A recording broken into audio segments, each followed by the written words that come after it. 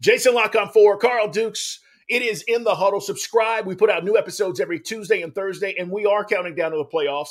So let's shift gears a little bit because I think we're both in this mindset right now of, we're kind of ticked off about some things. But let's talk about the Giants because they're back in the playoffs, Jason, for the first time since 2016. We talked about Brian Daboll all season long. Yes, we did. You, me, Baldy. Yes, the job he's done. And I just want to say this to Giants fans. For 2 years, I made fun of Joe Judge. Who am I? He was a clown show. Yes, he was. And this shows you what I have been saying for 2 years for Giants fans, which is coaching matters.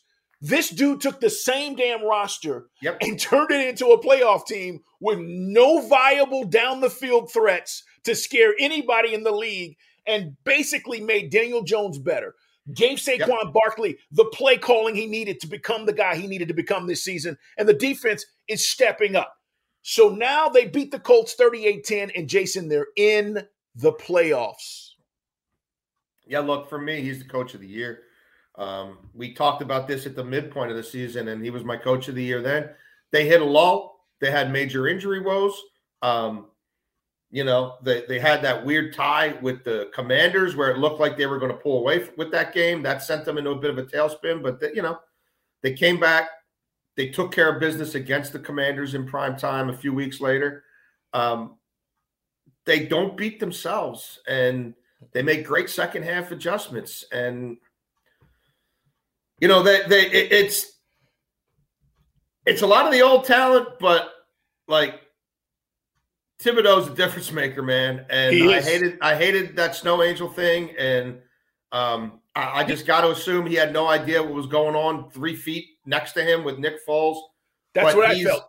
That's what I felt too. I just thought he was doing it and then was like, oh, crap. Was oblivious. Yeah. But it also shows you, though, it's another instance of that below-grade, unseemly, disgusting operation that Jim Irsay's running, right? That's their version of leadership. They got a quarterback convulsing on the field. They got a dude doing snow angels for what felt like 5 minutes. Not a single – and Jeff Saturday's a big, bad center. Jeff Saturday, he's not scared of analytics. Jeff Saturday is going to – he's smarter than all you guys. He's better than all. We're going to show you. Well, Jeff Saturday, I didn't see his ass doing anything. I didn't see anybody doing anything. And then they went out and rolled over and tanked it for another half of football because why the hell would you play for these bums? Aiden Hutchinson. You better get Jim Harbaugh, Irsay, because that's your best and only shot. And you may be his best and only shot, but that will be a beautiful disaster too. Go for it. I can't wait to talk about it on this podcast and write about it. It'll be a beautiful disaster. Yeah, he's got to try to do something there with Harbaugh. But no, to the Giants, man, look, they good on them. They're going to probably have to franchise Daniel Jones now, and they should. And you add some receivers, right? And look, I think that kid Bellinger, he's going to be a really good tight end. He missed some time with that eye injury, right when he was starting to take off in the middle of the season. Now he's back. He's got his legs under him. They still need to build the offensive line. Not all the pieces are there. But Joe Shane, look, those guys came from Buffalo. I get a lot of the same vibes from them as I get from McDermott and Brandon Beane, and they've built a bully in Buffalo. It's a great point. And Shane was the right guy, too. We hadn't talked enough about him coming in and figuring out where they needed to go. I was just going to mention Aiden Hutchinson, Kayvon Thibodeau, George Karlaftis. These three guys are getting after the quarterback. Mm-hmm. And I mention this because their teams are going like this. Hutchinson got another pick. He's got 3 interceptions on the year.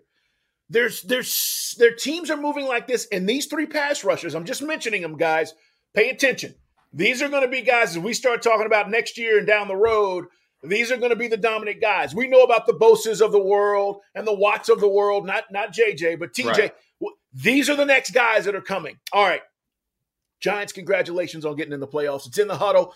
Carl Dukes, my man, Jason Lock on 4. How in the hell did the Bucs do this? How did the Bucs do this? I mean, they were dead. Who they are. And then Evans gets 3 touchdowns. Brady comes alive. Evans 207 yards in this game. He hadn't had a game like this, Jason, all season. Well, I really feel for Steve Wilkes here. He loses a game to Atlanta when DJ Moore takes his helmet off, and I don't think he did anything wrong. I think they misappropriated that rule. And then if J.C. Horn plays in this football game, Mike Evans, that doesn't happen. To me, that's a direct result of J.C. Horn being out and them just not having what they needed at the corner position to hold up. It held up for 3 quarters, not for 4.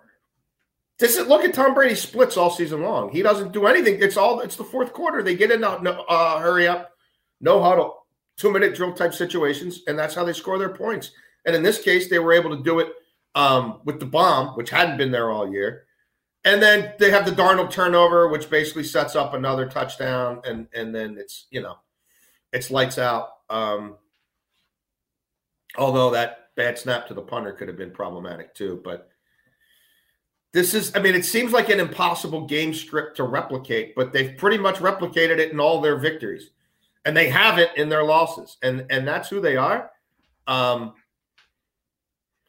And you can't count Tom Brady out until he's out. That's just as simple as that. They win the NFC South. They will host a playoff game. I don't think anybody plays. Brady said he wants to play this next week. Todd Bowles, I know Todd Bowles pretty well.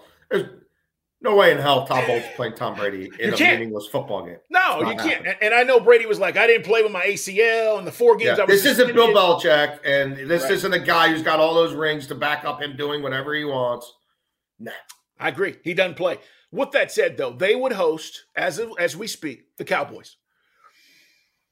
I would tell you, I would love the Cowboys heading into this game and all that and what's going on with them. But, 3 weeks ago, I would have said that. I'm not sure now. But that would be the matchup as we look ahead, guys. Obviously, things could change in Week 18. All right, let's talk about the Jets. Jets, Jets.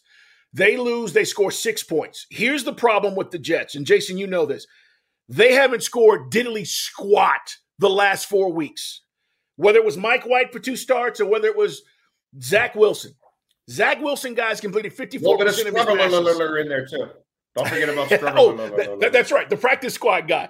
54% of his passes this year. And really this gets back to the Jets not being able to score. Year 1, they were 4-13. This year, right, they're 7-9, had a chance, but they're averaging 12 points a game, Jason, during this 5-game losing streak. It's pathetic. No, look, I've been writing about this at the Washington Post, and I think other people will come around. I think you'll start to see more reporting on this moving forward. Like Woody Johnson, he's not feeling this right now, and he's going to have probing questions to ask of Robert Saleh and others in that organization. Including Joe Douglas, the GM. They were 6-2 and riding high, and people were talking about Saleh as coach of the year, and they're pitching shutouts against teams in their division, or holding them below 10. And now injuries played a part, but man, injuries are a part of football. They just are. And they've had numerous chances here to kind of get off the mat, and they haven't been able to do it. And the defense has started to slip a little bit too. Now they're on the field too much. I get all that. I see all that. I don't know that whole staff is back. I don't think it is. And I just wonder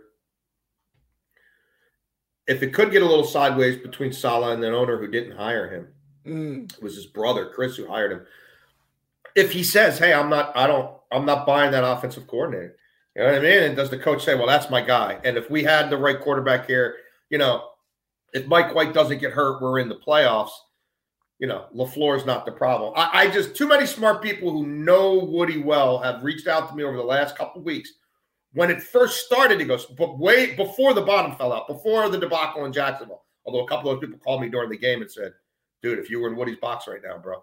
So, I just have seen it, and then and there hasn't been the bump back up. They haven't hit. I don't think they've hit rock bottom yet. If they finish with 7 straight losses or whatever, that's rock bottom. It's gonna be an interesting offseason there, and I'll be fascinated to see what they do at quarterback. And that's an owner who has been very hands-on at various times. So. Yeah, LaFleur, here's the interesting thing, guys. Mike LaFleur, okay? Not Matt. Mike LaFleur is the OC. This offense under him has scored 30 points 5 times in 33 games. Now, I want to put that in perspective for you, because what Jason's talking about is if you're the owner, you're going, what the hell? The Lions have 8 games this season they've scored over 30 points. 5 times in 33 games for the Jets? You've done that? I mean, there's something wrong there. So you're right. If Saleh says, hey, this is my guy and we need a better quarterback, he may end up losing his job trying to defend that instead of saying, hey, we need to move in another direction. I don't know how you defend Mike LaFleur saying, hey, we've only scored 35 times in 33 games. Guys, come on, that's 2 seasons. Well, and I also wonder, too, like, Woody's the kind of guy, like, does Woody have goo-goo eyes for Tom Brady? Like, and even if Tom Brady's not looking back, like, does he get consumed with some idea and then you've got to go sort of execute it, and maybe you execute it to his liking and maybe you don't? Like, I'm just telling you, when the owner feels like he knows better or he can figure it out and you can't, that's problematic. We've seen it time and time again. In the Huddle, subscribe, guys. Tuesday, Thursdays. If you're just tuning in or jumping in here and you're checking things out, listen, again, we want to say this. As we're recording this podcast, no updates on safety Damar Hamlin. We want to get back to that. We started the show with that and want to make sure you guys understand that if you're watching this and you're going, why are these guys not talking about what's happened? That is the reason why, and we're not going to jump the gun. We have no idea where this is going. We're just praying that this young man and his family are going to be okay.